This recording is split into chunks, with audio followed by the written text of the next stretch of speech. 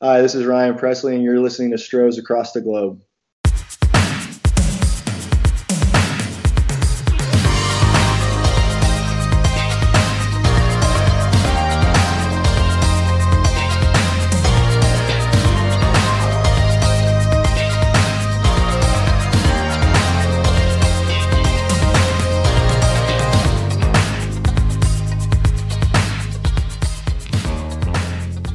Hi everyone, and welcome to episode 6 of Stros Across the Globe, the podcast presenting an international view on the Houston Astros, brought to you in association with Apollo, all Houston, all original.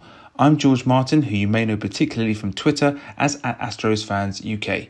Straight off the back of episode 5, I have another fantastic guest on the show today for you. It was only last weekend when I released the previous episode, and it turns out that 5 days in baseball is a long time. Actually, on the basis of today's Astros roller coaster upon recording, it turns out that 2 hours is a long time in baseball. The legendary George Springer did indeed sadly leave the Astros to move on to the Toronto Blue Jays, and it looked like Michael Brantley had joined him too, but then in the blink of an eye, one tweet from Mark Berman changed the whole narrative and revealed that Brantley will be an Astro for 2 more years. Truly fantastic news for an Astros fan base and Houston sports fans in general that badly needed a pick-me-up. Still a huge hole left by Springer which needs to be filled to some degree, but you really cannot overstate the importance of Michael Brantley's experience, pedigree and quality remaining part of this ball club's offense. Score 1 on the board for James Click. Meanwhile, shortly after news of Brantley re-signing broke, I was able to discuss this and so much more with another Houston Astros pitcher, the one and only Ryan Presley. He's been a high-quality reliever for the Astros ever since joining from the Minnesota Twins in 2018, and 2020 presented him with a new challenge when Roberto Osuna's injury pushed him from a late-innings reliever into the season's closer. We discussed the state of Major League Baseball in 2021 and the looming collective bargaining agreement negotiations ahead of 2022, before moving on to the unique experience of playing in the pandemic-abbreviated 2020 season and how having no fans affected players in different ways.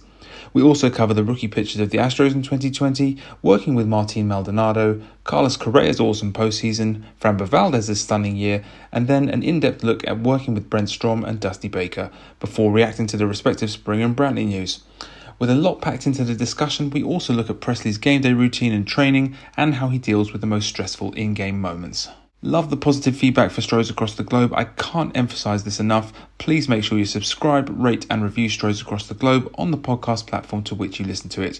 If you like what you hear, then please spread the word. The more support this podcast gets, the more I can keep getting these awesome guests on the show for you all. Without any further ado, it's time to listen to my chat with the superb Ryan Presley. We get through a lot here, and with him not being the most high-profile person when it comes to interviews, I feel privileged and I'm truly excited for you to hear it. Okay, hot on the heels of last week, I'm lucky enough to be joined by another truly special guest on Stros Across the Globe. Yes, that's right, another current Houston Astro coming out of the bullpen, the holder of Major League Baseball's most consecutive scoreless appearances record, the one and only Mr. Ryan Presley. Thank you enormously for joining me on the show. As always, only one place to begin. How are you? I'm good, man. Thank you for having me. I really appreciate it. Oh, no, it's an absolute pleasure. Are you in Houston at the moment? No, I am up in the Dallas area right now. My wife she's down in Houston right now, kind of getting the house all ready and stuff for the season, but I'm still up here just working out and throwing. Cool. How are things there? I have to touch on the subject. How are things there COVID-wise? Because I have to tell you, over here in the UK, it's not pleasant. It's really, really grim. I hate to have to start off on a bit of a low note, but how are things over there? Yeah, I think it's pretty similar to how you guys are right now. I think the cases are rising. I don't really follow it too much. It's kind of depressing. So it depresses me. You know, I don't feel like being depressed all day. And I feel like that's the way 2020 went just in general in the world. So, but yeah, I think it's just everything is kind of increasing like it is over there. So it's not good. You guys have like a lockdown or anything like that? Because we have that here. And the message that kind of comes across on social media is that it's not quite the same in America. I don't know if that's true or not. Is that accurate? I mean, we're not on lockdown, but like I said, I don't really follow it too in depth to give you accurate numbers or anything like that. So nod my head and smile and move along is what I do usually. Yeah, I think that's a good way to do it because I absolutely agree. It is very depressing just looking at numbers that are ever rising. Let's move on to how have you been spending your off season? How's training going? It's going good. Getting everything all cleaned up. Haven't gotten off the mound quite yet, but getting the arm back in shape is always a fun task. You get to pick the ball up and start playing catch again, and get to enjoy all the aches and pains back in your arm to get everything to get everything going. But for the most part, it's been a good off season training wise, and I'm looking forward to getting down to spring and getting out in Florida with nice weather. Definitely, I can imagine. What kind of training do you do at the moment when you're getting yourself back in, preseason shape? What sort of stuff will you do? Well, really, I have my trainer, John Simon. Really, he works me like a horse. I'm always mumbling cuss words under my breath as I pass him. But we do a lot of legs and a lot of stability stuff to keep the shoulder, in shape and everything like that. He's got a whole bunch of bags of tricks that he brings out every single day I see him. So it's new every day. That's good to hear. I mean, I'm always interested to hear how players ramp up for the season. I think it's particularly applicable in this year, looking at how 2020 went with the way that spring training started, then that stopped, and then you had a long gap, and then you had spring training 2, which started in a bit of a rushed format. And then you had a ton of pitchers which suffered injuries. And that was really, in my opinion, one of the main stories within the actual baseball season itself in 2020. I mean, what was it like for you playing in that COVID abbreviated season? I can tell you one thing. I miss the fans. Yeah. You feed a lot off their energy that's in the stadium, and anybody who's been to a postseason game and Minute Maid and has felt the vibe that comes with postseason atmosphere. It definitely gives you an adrenaline boost, and some of those aches and pains that you normally feel are gone for the time that you're out there. So to not have the fans, it wasn't fun, But I mean, to play throughout the season like that was. I think 60 games was as good as you're going to get with it. How many injuries have came out of this year with everybody trying to ramp up as fast as they can and trying to get ready for the season. And on top of that, not, having any kind of adrenaline. I think you saw a lot more guys get hurt this year. Yeah. I think it was strange. The whole vibe was a bit surreal. Did you find that it had a different effect than not being fans on different players? Because naturally, with the amount of rookies that we had coming through that were almost forced into the spotlight by the situation, with Justin Verlander having gone down and then Roberto Osuna having gone down, did you find that different players thrived and different players struggled with it? Oh, definitely. I do think that there's guys who, like I said, feed off that adrenaline from the crowd. They love being in that spotlight of a moment, and to not, have that atmosphere there. It also, it's a double-edged sword where it benefits the younger guys who have never played in front of a crowd bigger than, some really nice minor league stadiums might have 20,000 people on a holiday, 4th of July weekend or something like that. And that's being super generous, So, I think at the most you might play in front of 10 to 15 on a regular night. So not to have it come up and play in the big leagues and being able to slow the game down and not have, the pressure of the fans screaming at you. I think that definitely helps as a rookie, but I do also think that some guys definitely struggled, not, like you hear, you don't really hear anything. I mean, I guess you hear something, but it's not like the white noise that you normally hear. So you're kind of in your head a little bit more. So yeah, it messed with some people, but at the same time, it benefited a lot of people.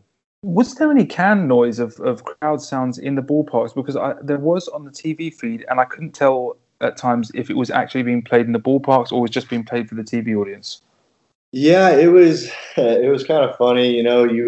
They would have white noise or crowd noise, I guess, playing. But I mean, as soon as there was a hit, it was almost like a 5-second delay when it's like an immediate reaction. So it was kind of funny on some things, but it just, like I said, it just wasn't the same. It was really weird. Were players worried, obviously, with the situation surrounding everything outside of baseball? I mean, you had players understandably opting out the season, Joe Smith being an example. Were players slightly sort of treading lightly during the season? Was it a distraction that kind of took away from the actual action, or were players able to kind of compartmentalize and focus on the ball games? I think, I guess it just kind of depends on who you talk to. But for me, I like to after a game or a bad game or whatever, I'd like to kind of just be able to go outside and maybe go have some late night dinner with my wife or something. But Yeah. you couldn't do that during the season, and you get done with the game and you go straight back to your hotel room. Some guys like to just play a game and then go back and play video games in their room. Other guys, they need to get out of a confinement of four walls. So it was, I guess, for me. There were sometimes I enjoyed it, and then sometimes I was like, I really wish I could go walk outside right now. Yeah. And, being in Seattle when everything was really crazy, or California, you just couldn't do it. And, you just kind of have to sit there and wear it, I guess. But it just depends on what guys do in the hotel room, I guess. But for me, I don't play video games, so I would like to go walk around or get some air, but that was virtually impossible. Yeah, I mean, when you were in the bubble, so to speak, was it just a case of literally going out to the ballpark, to the hotel room, you're done, and then the same rinse and repeat the next day? Pretty much, yeah. Gosh. It was. I mean, you could walk. The places that they had set us up in were both resorts, and you could definitely walk around if you really wanted to. Yeah.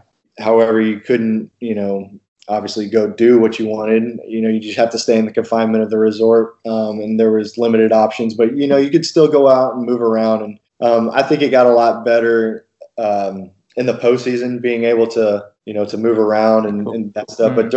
But during the season, it was, you didn't want to catch it because you thought you were going to give it to some of your teammates, and then you have to shut down a couple games, and you just didn't want to be that guy. So I think a lot more guys kind of stayed in during the season. It makes a lot of sense. There were a number of teams, I think the Marlins and the Cardinals in particular, had some real troubles with sort of swathes of games being cancelled due to players testing positive. Moving on to this year, how confident are you we'll get 162 games played in 2021?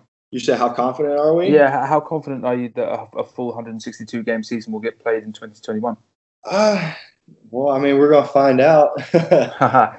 I like to be optimistic about it and hope that we can do it. But it's just, I don't know. We're going to see what happens with everything, and how, I guess, the world kind of pans out in this whole pandemic thing. If something else happens, I could see them shutting the season back down. But if everything, I guess we can prove that we can all stay healthy and play baseball, I think the owners are going to allow us to play. But, like I said, I just nod my head and smile until get told where I'm supposed to go. No, I appreciate that. I think with the subject of 2021 at hand, naturally thoughts move ahead to beyond the season as well. I don't know how much involvement players really have in terms of talking about it, but do you have concerns? Do you share the concerns that fans have ahead of 2022 with the collective bargaining agreement coming up for renewal?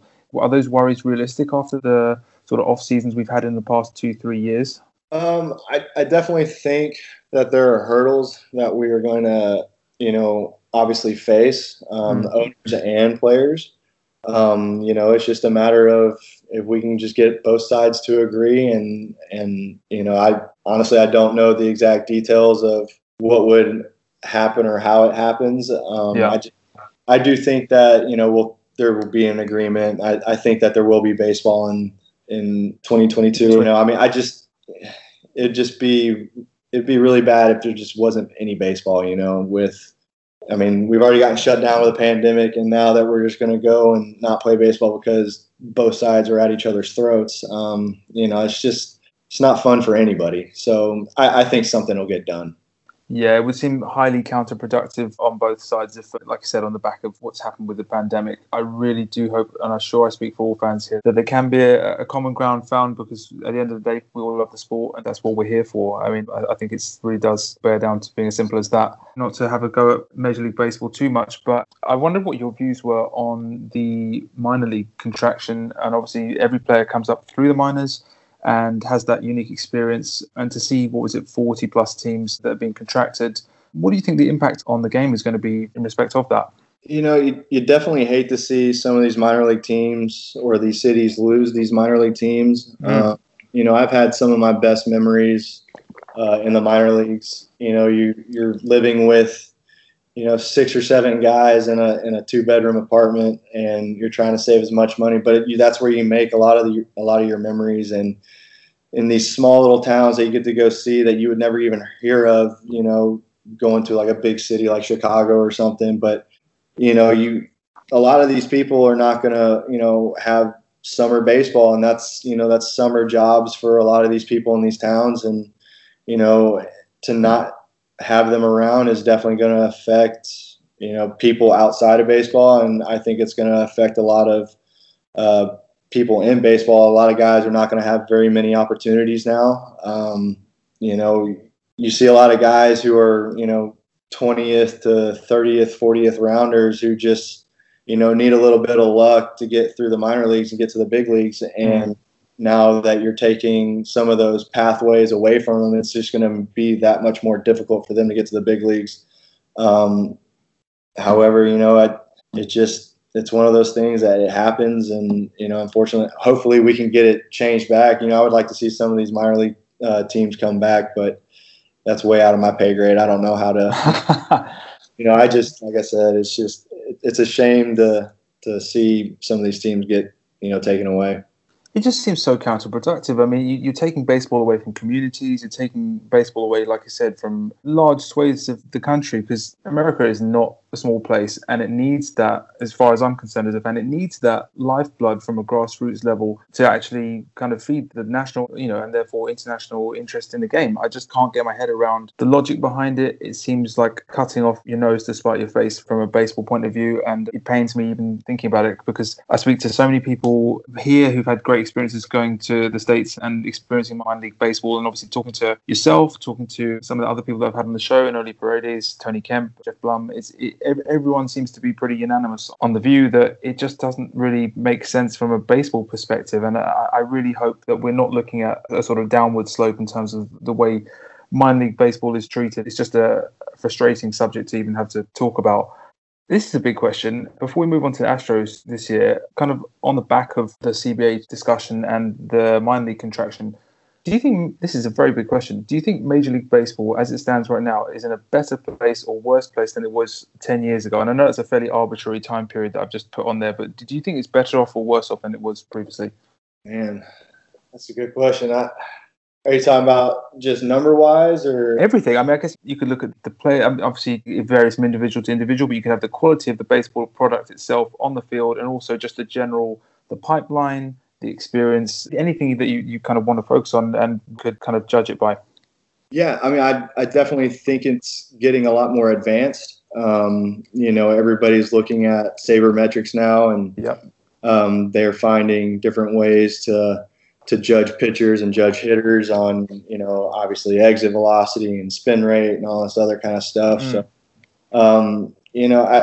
it's definitely gotten a lot more tech savvy for my liking. The fact, because I don't normally, like, now you see all these different stats and everything, and I'm asking questions in the dugout and trying to figure out how this works and that works. So, it's getting to the point now where a lot of guys are in the batting cage, and they're like, okay, well, that's got to be more of a 28-degree launch angles. Yeah. Like, oh my God, just swing the bat, man, and if you hit it hard, you hit it hard.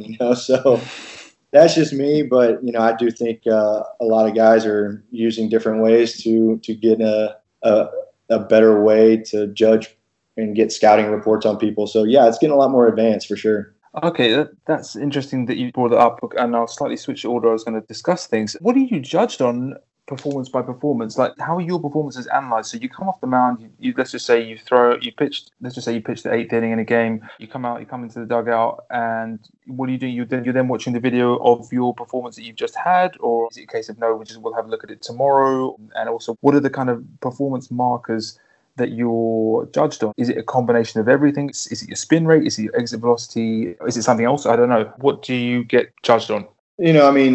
Front office and coaches are going to judge you one way, and then obviously you're going to judge yourself. I think every guy is going to be their biggest critic. Really, however I get my answers is from Maldonado or whoever's catching. I think Maldonado has a great baseball mind, and he's an unbelievable person to have behind the plate who can call a game. So if I just miss off a corner, or if I, my curveball is just not spinning as good as it normally is, or whatever the case may be. That's who I talk to rather than going to look at film, or because he's got the best view of anything, any camera, anything possible. I mean, he's receiving the ball. So, I mean, that's who I get my information from. And, I trust him with everything. So that's how I judge myself on performance. Yeah. A lot of guys will, as soon as the game is over, I don't even think they're out of their uniform yet, and they're in the video room studying their swing or studying a pitch that they've been working on, or whatever the case might be. So guys are different. Some guys won't even watch film. They'll just, put it in the back of their mind and go on to the next day. Is there a fair bit of freedom then to analyze it to that extent, how you want to? You're not forced, like you're not going to get told, right, you need to sit down and watch this on the video for the next hour. You could be sort of not left to your own devices, but you are given the freedom to kind of work yourself in a way that you feel comfortable. Would that be correct?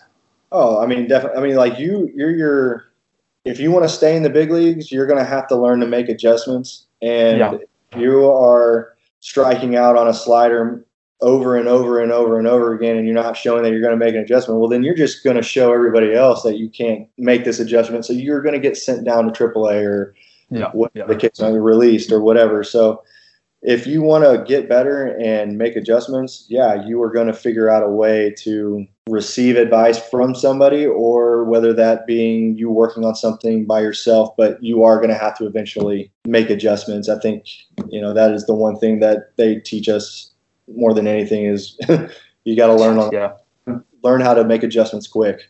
So definitely. You mentioned working with Martin Maldonado, and I thought from an outside perspective, he really came into his own in 2020. He had a fantastic season, really looked like a leader out there. And hearing what you said about how he was able to help you in terms of judging how you were pitching as well, with obviously having the best view in the house. How is it working with Maldonado? He looks like a really great team guy. Yeah, he's definitely one of those veteran guys that you love having in the clubhouse. It doesn't matter how much time in the big leagues you have, he'll wear you out. But, that's just his personality, and it's one of the best personalities in our clubhouse. But to have him, once he puts on the pads and gets right behind the plate, it's a business and it's a job, and you go out there and you better take your job seriously. And having him back there, he could have a whole scouting report before the game, but, if certain, like I said, going back to making adjustments, if the other guys make adjustments, he knows how to adjust to that scouting report on the fly. And, it's hard to watch a game from the bullpen. So we have to, as soon as we see a pitch, we have to look up at the radar board and be like, oh, okay, that was a slider. We can't even tell from the bullpen. So certain hitters might be sitting on that pitch that day. I don't know, whatever the case may be, but Maldi just knows how to manage the game and slow the game down for younger guys, on top of managing the field and moving guys around, sending signals around the infield and whatnot. So his mind is moving 1,000 times a minute. It's pretty impressive how he goes about his business. So to have him back there, it's a really nice relationship for sure. Yeah, I think that really did come across even through watching on the screen. You could tell that the pitchers as a unit really did gel with him and needed him out there. When he had that injury scare before October, it was a real sort of heart and mouth moment. That's no disrespect to the other catchers at the Astros, but if he had been out, that would have been a real big blow ahead of moving into that postseason. Talking about the 2020 season, I touched upon it earlier, and the various pitcher injuries. Obviously, Verlander went down. More specifically impacting you, Osuna went down. And your role was kind of changed by default. You had to step up and work as a closer rather than as this kind of more eighth inning setup guy to get to whoever's closing. How did you find it as an experience being not day in, day out, but a regular closer in the major leagues? How did you find it different from your normal job at the bullpen? Well, I mean, there's really no difference. It's only different if you make it different. If you obviously put pressure on yourself in the ninth inning, it is going to be difficult for you to succeed. But, you got to get 27 outs no matter which way you do it, whether that being in the fifth inning or being in the ninth inning. I just took the ball whenever my name was called and it was definitely frustrating at the beginning of the season because like you feel when you blow a save, you feel like you let your team down, and that's always a really crappy feeling. So you try to work on things as best as you possibly can and push it out of your mind. So I guess that would be the only thing is whenever you blow a save, it's not fun. It's a real low moment in that night for you. But Yeah, I can imagine. you come back the next day and you have to have short-term memory. So I guess that would be the only thing that would change from my 8th inning role to the 9th inning role. Could you see a future as being closer? When I say future, I mean as in this season. At the moment, as it stands, the club having added Ryan Stanek buys as well, but not any of the slightly more high-profile closers that were out there, which I think the fans. Obviously, we can't speak from an executive level because we're not involved in those discussions. But for the fans, we're looking at some of the high-profile closers that were on the market, and most of which have gone. At the moment, I'm guessing would be dependent on the game situation. You'd have a mixture of yourself, an Early Paredes, and maybe one of those other relievers that just mentioned to fill that closer role. Is that something you'd be comfortable with doing again for 2021? Is it just a case of, like I said, if you're asked, you'll do it, or or would you prefer to move back to your kind of normal position, if that makes sense? Yeah, I mean, I'm definitely comfortable pitching in the closer role. I'm ever since I've been over to the Astros, it's been almost like every time I've been in a game, it's been either a really crappy situation that you got to have to get out of, or you're in an extremely close game and you got to face 3, 4, 5, or 1, 2, 3, whoever's up. So the big outs, as long as like I said, as long as we get 27 outs, don't matter which way we can do it, and we got the lead by the end of the game, I think everybody's happy. So I don't have a problem being a closer. It's just, I think we have plenty of guys in the bullpen now who have gotten big outs in big games, and they can definitely step in the closer role if we need to switch everything up or whatever the case. So I think Dusty's going to have his kind of fair share of who he wants to use down there and not really have to think about it. One of the other spotlights that kind of was a knock-on effect of the injuries was the exciting group of pitching rookies that we have being thrust into the spotlight to kind of deal with a variety of different situations. And as I mentioned, I was lucky enough to have an Early Paredes on the show last week, and he name-checked you twice to say that you were particularly helpful in terms of offering that experience. What was it like to be on that kind of other end of the spectrum, being the you're not an old guy by any means, but to be the more experienced, more veteran guy compared to these youngsters who were coming through? How enjoyable was that? What sort of advice did you give to them? I mean, it definitely made me feel old down there. My goodness. But yeah, having and a lot of people don't understand is a lot of these guys who were in our bullpen were all starters. Javier and Paredes was a starter at one point, I think. Brady was a starter. So a lot of these guys were starters, and then all of a sudden you have to learn on the job in the big leagues of coming out of the bullpen and pitching with a guy on third base and 1 out. You don't have the luxury of getting in a groove after the second inning or the third inning, whatever. So, for them to take on the role, what they did, especially Paredes and Javier and all of them, Blake Taylor and Scrubby, all these guys had really good years. And I was really proud of them, because they, there'd be one day where, things didn't really go their way, and then they'd come out to the bullpen, pretty much asking for the ball. And, to have that in a lot of these young guys just shows that they're not scared of the situation or who's at the plate. And, I tell them all the time, it was like, it doesn't matter who that guy might be a $300 million player, but he puts his pants on one leg at a time, just like everybody else. So, unless that dude's hitting 1,000, you're still going to have success if you execute your pitches and just don't let the game speed up on you. If you need to step off. But, it was just really the basic things that, I learned coming up through the, once I got to the big leagues. I had a guy named Jared Burton who took me under his wing, and Anthony Swarzak. Both of these guys out of bullpens, they've taught me how to, hey man, like this is the way you have to do things. This is how you have to warm up. This is how you have to throw during your throwing program. You can mix in, like, you just take bits and pieces of everybody's routine, and I think that was the hardest part for the younger guys, was just figuring out what their routine was going into the bullpen. And I didn't figure out mine until probably about 4 or 5 years into the big leagues. So for them to just grasp the concept of, I threw one inning a day, I might have to throw another inning tomorrow. So to limit my throwing program the next day would probably be a good idea. So with how they went about doing that, and not having any bullpen experience, was impressive to watch, for sure. Definitely. I think it's a real bright spot on last year, which gives us a lot of reasons to be positive going forward. I'm thrilled to see the further development of all of them, to be quite honest, but particularly Christian Javier and Enoli Paredes, I think, in particular, will be ones to watch. It was always an excitement seeing them kind of explode on the mound out there, just trying to take the game by the sort of scruff of the neck and attack the hitters that they were facing. It was great to watch.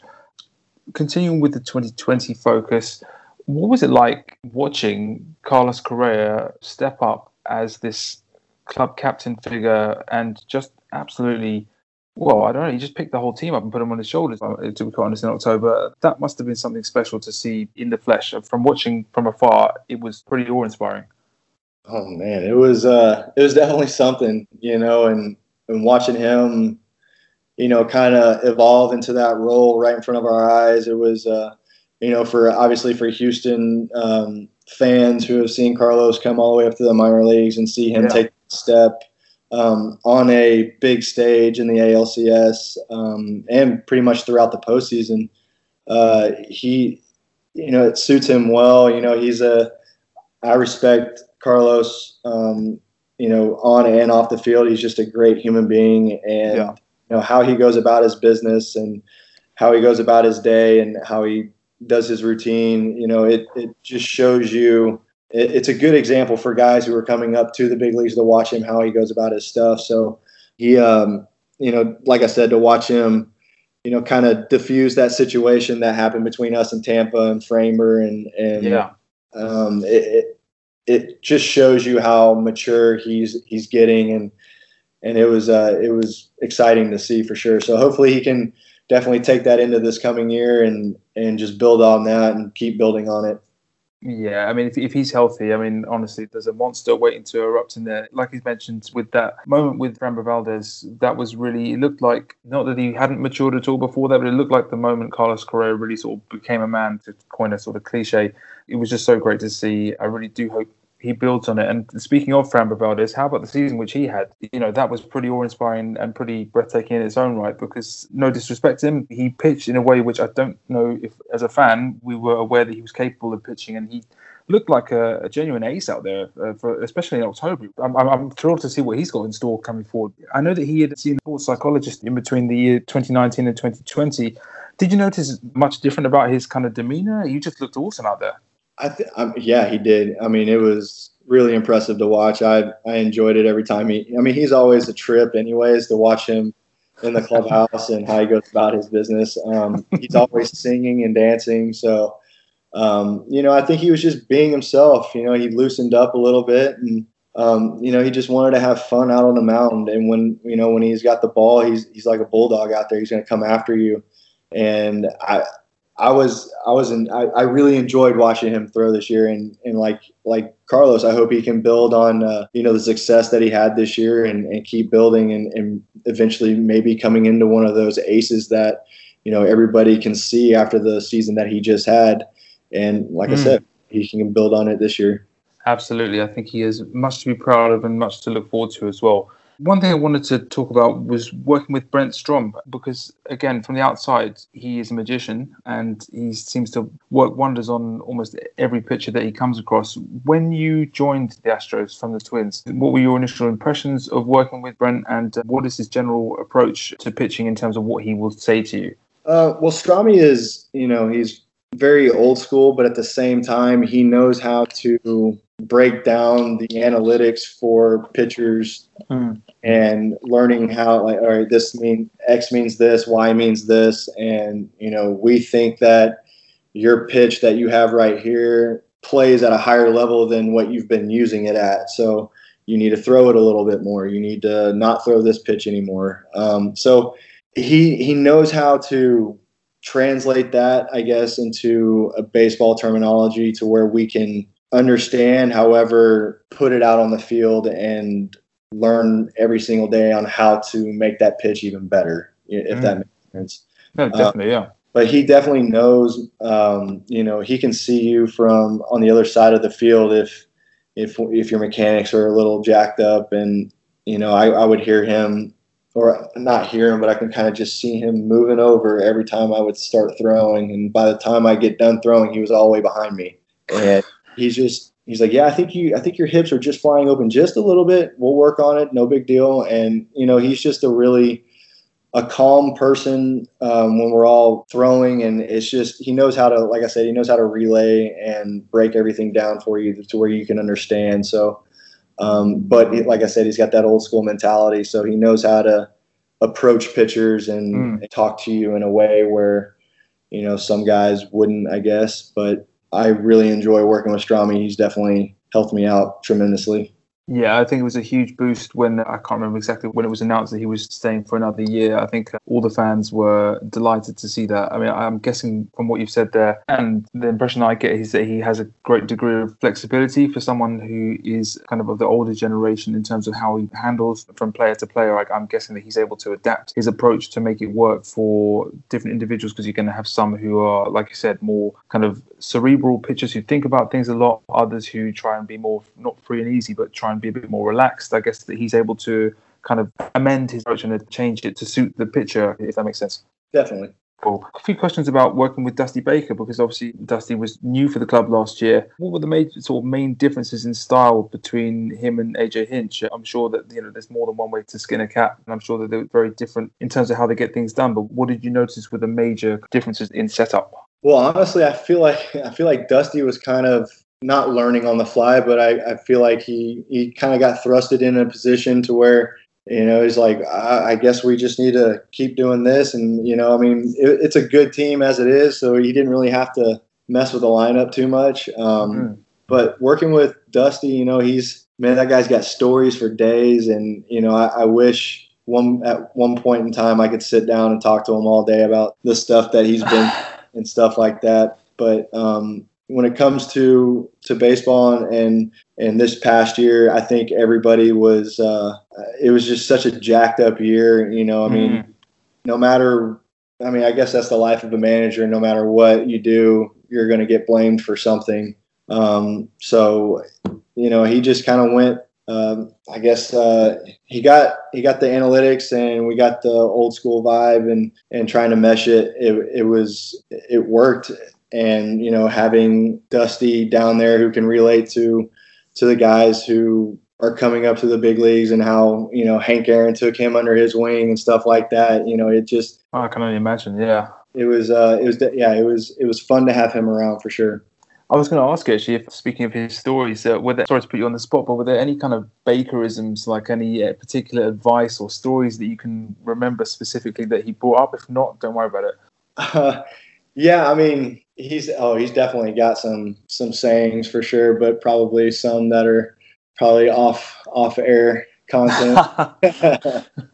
That's good enough. How much involvement does he have with the pitching setup? So obviously you've got Strom, who's kind of leading the armory, if you like, of everyone, all the pitchers. But who's actually making the calls mainly in terms of during the game? Does Dusty have?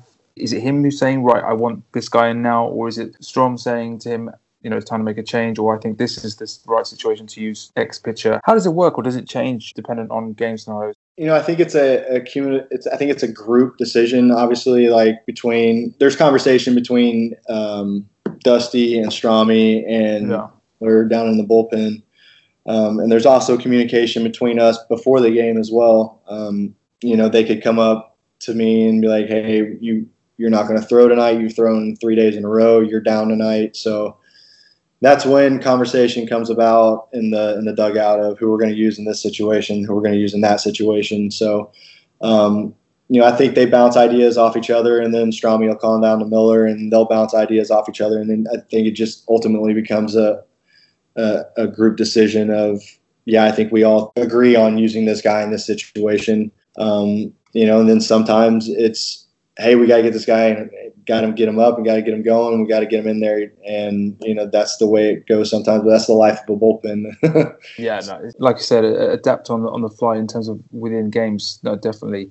A question which I was wondering is, how far in advance are pitching preparations made? Like, for example, let's just say you're going into a series, 3-game series.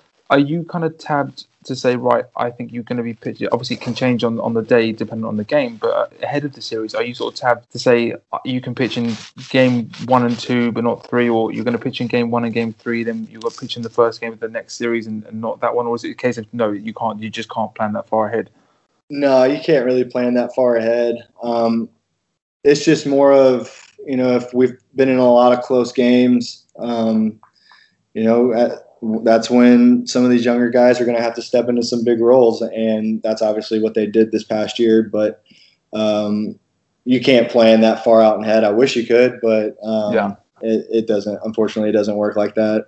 No, it makes sense. Moving on to your specific kind of in-game and pre-game routines, what does it look like for you on a game day? What's your typical sort of routine, and how do you prepare for a ball game? Well, really, I just show up to the field. If there's any sort of aches and pains, try to go get that worked out as fast as I possibly can. A lot of stretching, a lot of rolling out. But for the most part, it's really on how I feel that day. There's some days where I haven't thrown in 4 or 5 days, and I might, stretch it out to 160 feet. And then there's days where I've gone 3 out of 4 days or 4 out of 6. And, I might play catch out to like 60 feet and really just kind of take it. I really just listen to my body and go about doing it that way. And instead of, I have to throw this far, I have to do it today, I have to do it when, your routine needs to adjust accordingly. I'm not saying it needs to get out of whack, but I think there are certain things where you're going to have to take out, and then certain things you're going to have to add throughout, the course of the season. So it varies, but for the most part, it's just how I feel that day, really. Yeah, I mean, I think that leads to a question which I was wondering about. In-season training, I've always wondered how you guys manage to juggle traveling, playing, training, recuperating, etc. Is it just a case of being prepared to adapt on the day, or do you try and plan out your? I mean, I guess being a reliever it's more difficult than being, say, for example, being a starter, because your routines are going to be chopping and changing dependent on whether you're pitching or not. Whereas obviously for a starter, it's going to be much more regimented. How do you manage to handle that? Is it just a case of you just got to be able to adapt? How do you kind of handle in-season training? Yeah, some guys like to lift during the season, and some guys don't like to touch weights at all. Someday, like I said, it just kind of depends on how I'm feeling. I'll mix in some leg workouts. I very rarely do upper body. I don't like getting super tight in my upper body, but some guys, like if you haven't thrown, you'll probably get a lift in after the game. Some guys like to lift before games. I was never a guy that liked to lift and then, go sit in the bullpen and be all jelly-legged or anything like that. Yeah, I can imagine. So I just, like I said, it's just one of those things where you just have to kind of play with your routine and see how you're feeling that day. But I've seen a mixture of both guys. I've seen guys who ride the bike for hours on end, and I see guys who don't touch a weight ever, and then I see guys who lift the house. And and it's just all depends on how you feel and if you like the way your body feels taking the ball that day. Yeah. When you're lifting, what sort of rep schemes are you looking at? Are you looking to do lower reps or high reps or high sets with low reps? I don't know how you juggle it. I think you definitely obviously want to feel something after your workout, but at the same time, you don't want to be too sore. So it's a game that you play with your body on am I going to be too sore to pitch tonight? Then I should probably stop. No, exactly. Yeah, that makes perfect sense. Something which I'm very interested to know is in-game. How do you stay calm? Let's picture the scene. It's the postseason. Let's just imagine a pre-COVID world for a moment. It's full. It's Yankee Stadium. You're out there. Everyone is willing you to put a mistake pitch in there and cost your team the game. How do you manage to keep calm mentally? How do you do it? What do you tell yourself? I don't know. You're getting me jacked up thinking about it right now. Sometimes you just have to really just step off the mound and collect your thought of like, hey, this is just a game. It's the same game you've been playing since you were a kid. It's just a lot more people here. It's just a lot noisier, and it's on TV. But for the most part, you still got to throw the ball over the plate, and you still got to get a guy out. So don't make the situation any bigger than it needs to be. If you step off the mound and just enjoy the moment that you're in, I think that you'll kind of be at peace with yourself out there and be able to kind of clear your mind and deliver a good quality pitch. But it's hard to think in the Bronx, though, when it's that loud, to be honest with you. So it's so loud sometimes that it ends up being deafening, and then you really can't hear anything.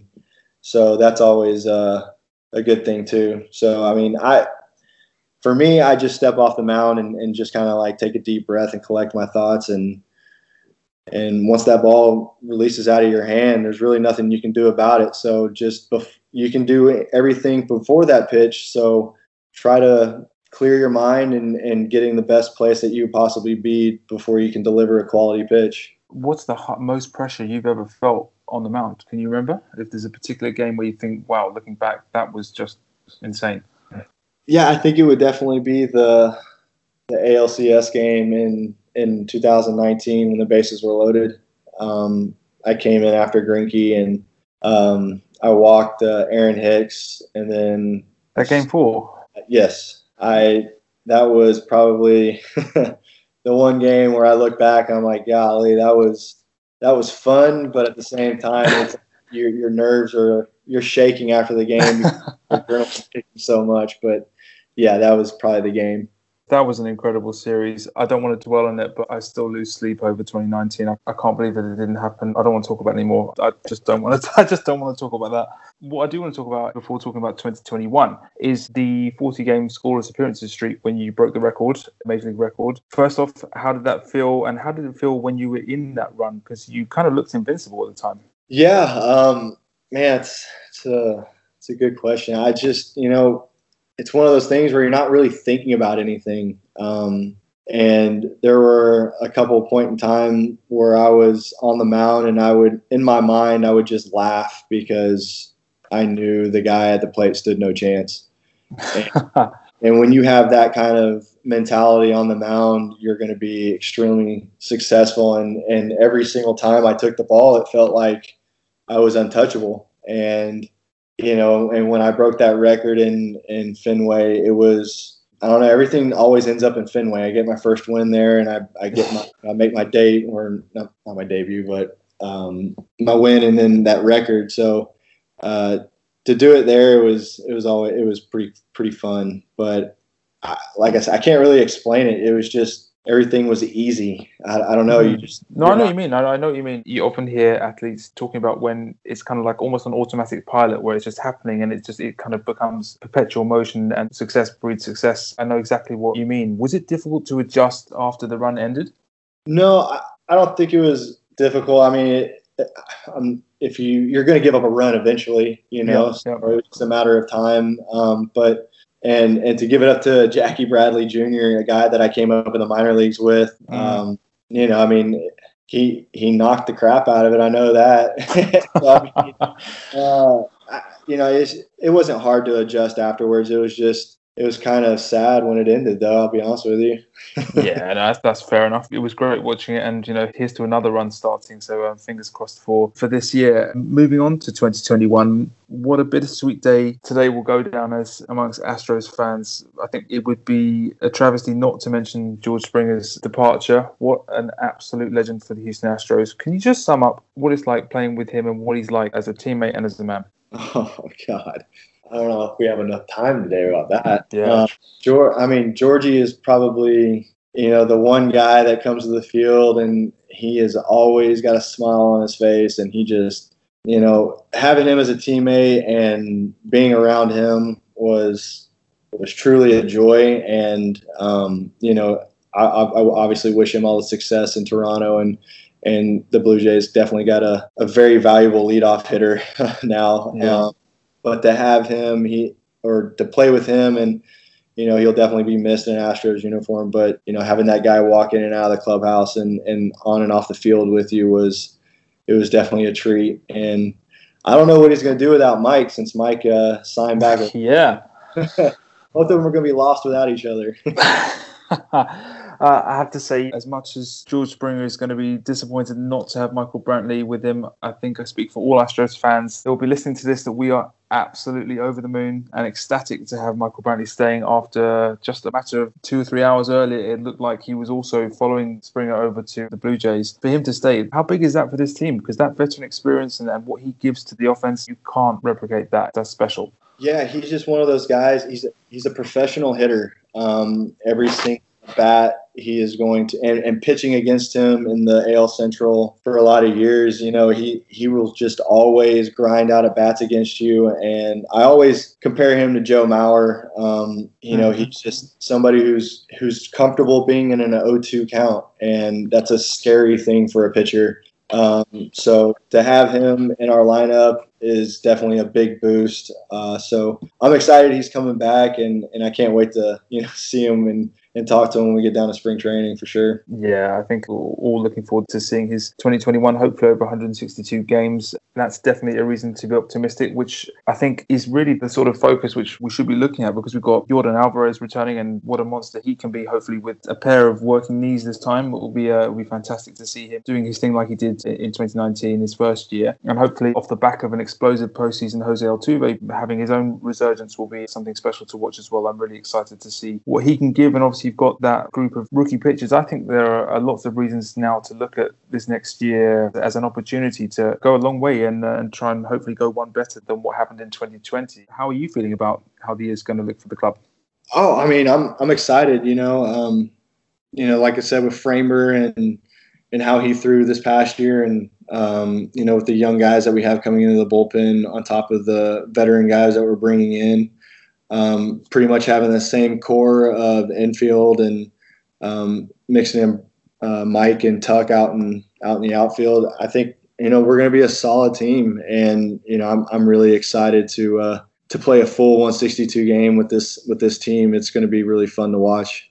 Big time. I think the West is wide open. If we can get something going fairly early on, I think there's an opportunity to really lay a marker down in the West. I think it's going to be very interesting looking at that AL East now. I mean, that's potentially looking like a free-for-all between the Yankees and the Rays, and the Blue Jays have now got with Springer there as well, and an exciting young core of players at their end. God knows how that's going to pan out. But I think in terms of the Astros, yeah, we have a season ahead of us which we should really be treating as an opportunity to do some real damage. I mean, I think the experience that the youngsters gained, particularly in October and going so close to getting to the World Series, will set them in really good stead for going forward. I would imagine that would light a fire under most of them to say, right, we can, we've got that taste, we can do even more. Oh, for sure. Definitely. I think it's going to be, a lot of guys we're not satisfied with last year. And I think it's going to be one of those things where everybody's going to be definitely eager to get back to the World Series. So, it's going to be fun seeing how hungry guys are coming into spring training. Definitely. One last word on that Astros 2020 season. I still can't really get my head around how we were 0-3 down in that ALCS with the way those first 3 games went. It was sometimes things are just not meant to be, and hopefully this year we can find ourselves in a position where things go more our way at the sort of business end of the postseason, because that was fairly extraordinary watching that. Sort of finishing off a few things. Growing up, you're a Dallas native. I have to ask this question. Did you grow up as a Rangers fan? I did. I was a big Michael Young fan and a Pedro Rodriguez fan. Obviously, Nolan Ryan. But Michael Young, I loved watching him play for the Rangers, and it was really fun to eventually pitch against him in the big league. So that, I mean, obviously, like growing up in this area, I was a Rangers fan. You can't get it.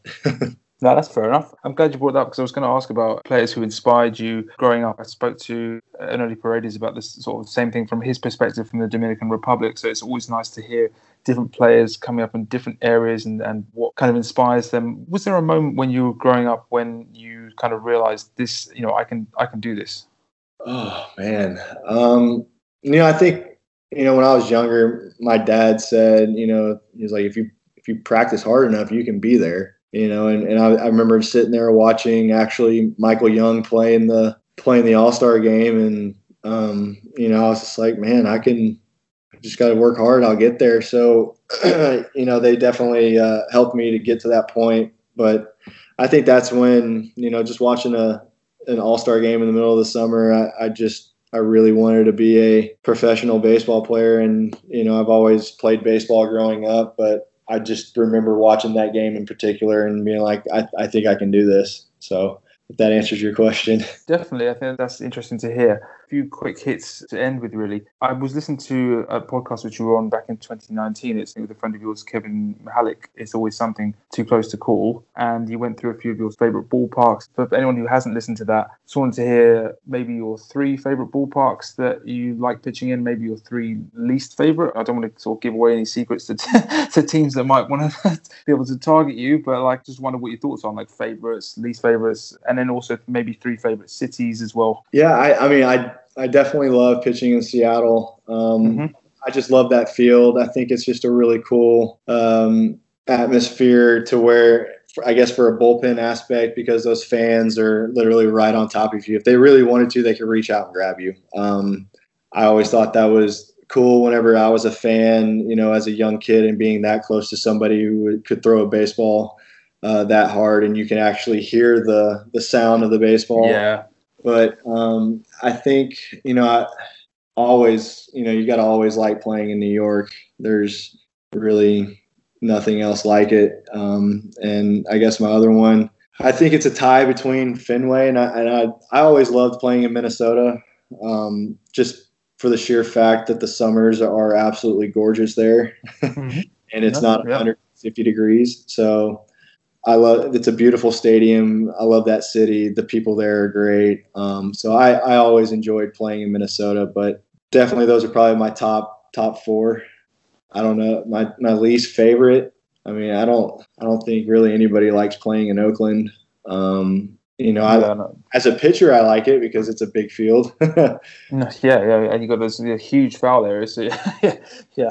It's huge, and when the fans are actually allowed, to be in that stadium, it is. This past year, I know it would have been extremely loud, and that's always a fun atmosphere. But probably just Oakland, and probably that'd probably be my only one. I was just like, I can't. I love the mountain there, though. I mean, the field itself is great. I just think the stadium is kind of run down. That's fair enough. Yeah, you mentioned something on the other podcast about which really interested me, with the differences in the mounds actually in different ballparks. I was completely unaware of that, and as a viewer from afar, and I guess that's something which really opened my eyes. You'd mentioned about a sort of red mound at Fenway Park, is that correct? And then you've got a kind of granite one in New York, and then a very hard one in Texas. Is that? I think there's the points which you raised, and I guess what's your preference in terms of the type of mound that you get? And that's a kind of strange question, but the fact that you mentioned it kind of makes me wonder that.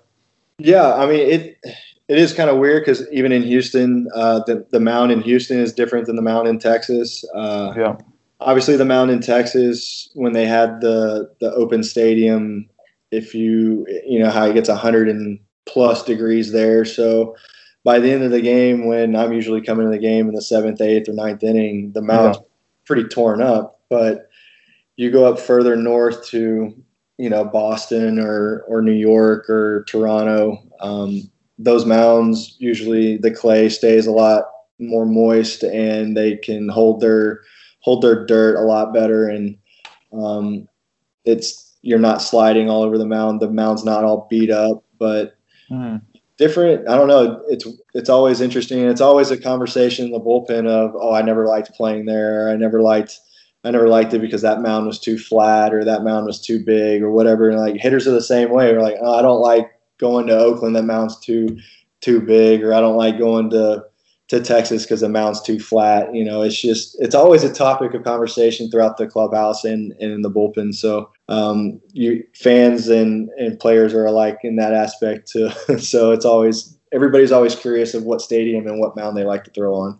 No, and it's interesting to hear that. I think it's something which, like I said, I just hadn't ever really considered it. And I guess it's kind of silly not to because, yeah, every ballpark is different. And with every ballpark being different, of course, not just the field dimensions, but you're naturally going to have different mounds as well. So that's yet another detail to kind of factor in. I like to ask guests on the show this: how much awareness do you guys have of international fans? Because naturally, I'm speaking to you here from London in the UK. And on Twitter particularly, I've been sort of leading a kind of charge to connect as many Astros fans as possible over the years. I've been a fan for 20 years, been on Twitter doing what I do as Astros Fans UK for about 3.5. Managed to amass over 150 Astros fans in the UK, numerous others around the world, and putting together a global Astros fan map. How much awareness do you guys in the club have of fans overseas? Not a whole lot, but I will say that there will be, you'll get an envelope in your box that'll be from, Japan, and there'll be a fan that'll write from you. I really enjoy watching you play, especially all the way from out here. But I've never gotten a letter or a card to sign from the UK, but it is cool to see how, hopefully baseball keeps getting bigger and bigger and it keeps growing elsewhere. Max Kepler, who came from Germany, I always thought it was interesting with him and how he's an unbelievable outfielder. And now, he didn't exactly come from a baseball producing country. Not at all. Yeah. So I think the more nationalities that we get into baseball, I think the bigger the game can grow. And hopefully we can start getting some guys from London. I think that'd be, we have from all over. That would be awesome.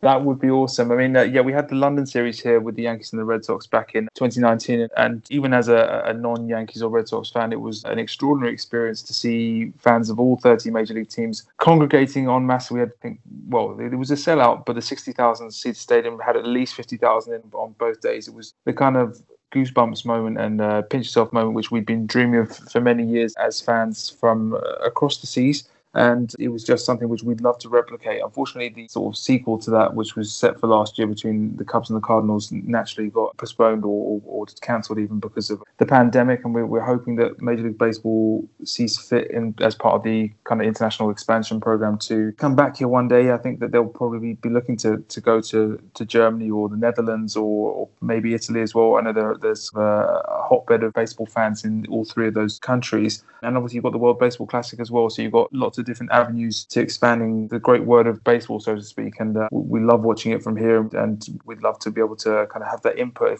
If you can let the guys know when you get a chance that you certainly do have some very dedicated Astros fans over in the UK particularly, we would love to let you guys know that, because we put a lot of effort in and love what you guys do. Long may it continue. Just before finishing, a couple of last things. This podcast that I do is in association with a Houston-based sports media group that started called Apollo. It's been set up by Houston sports fans to represent the city in what's really a coastal-dominated baseball scene and sports scene in general, providing video content, blogging, merchandise, etc. We had Carlos Correa and Lance McCullers last year wearing the H-Town versus Everyone merchandise from Apollo. Is that something which you're aware of at all? And if not, definitely go and check out their website, apollohou.com. Yeah, I'm not aware of them, but I definitely will. I always see Carlos and Lance walking around with some cool shirts, and I always ask them, but they never give me any. So I think they're being bad teammates, to be honest with you. If you need any, honestly, if you want any, just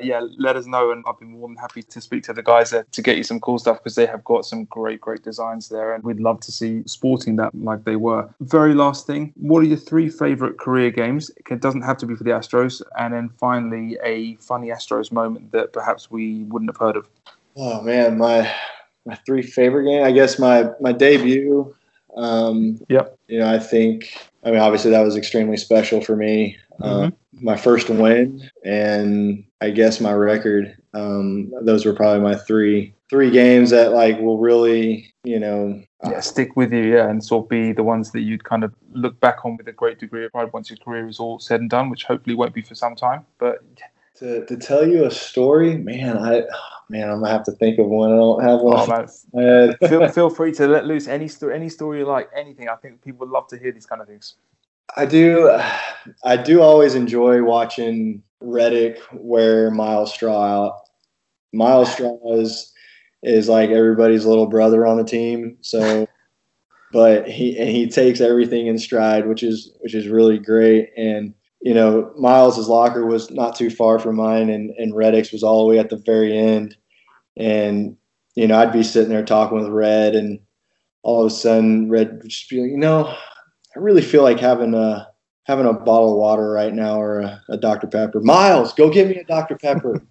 And you just see Miles all the way from across the locker, and he just dips his head down. And, it just I guess just being around, those two guys, and how it's just the veteran, welcoming in the rookie and wearing him out a little bit. And it was always really funny because Red played that role to a T, and it was extremely funny to watch. So, Red's going to be missed in that clubhouse for sure, but I'll make sure somebody still keeps wearing Miles out. So look forward to hearing the stories from either from you or him in the future. I can visualize that already. That is funny. Thank you so much for coming on the show, Ryan. I wish you all the very best with the rest of your off season. I hope you get the chance to play 162 games this year, and I can't thank you enough for spending the time today. And I hope we can catch up sometime later this year. No problem. Hopefully we get a chance to come play out in London. Would love to eventually, come here with you or something. I think that'd be really cool. Oh, I can't even say how much I would love that to happen. Yeah. Thank you so much, and I hope you have a great season. No problem. Thank you for having me. No worries. Thanks. Honestly, that was one of my very favourite conversations I've had on the show so far. A truly insightful look at many facets of the game of baseball today, both on and off the field from a Major League player's perspective. Ryan Pressly comes across as one of the most laid-back yet focused and level-headed guys you could imagine. It is easy to see how these qualities would be very useful for a reliever in Major League Baseball. I loved hearing about his working relationship with Martin Maldonado in particular, plus how he has adapted to the analytics-heavy Astros setup. The enthusiasm he showed when talking about Michael Brantley staying with the club outlines what an important move that was for the Astros to make, and I really like the positivity Pressly has towards the Astros' chances in 2021, just like Anoli Paredes last week. Pressly has been a real credit to the Astros since joining the club, and long may that continue. Having the chance to get his view on what it is like to be a reliever and the many levels of unpredictability that entails was fascinating, so much so that I can even forgive him for being a Rangers fan.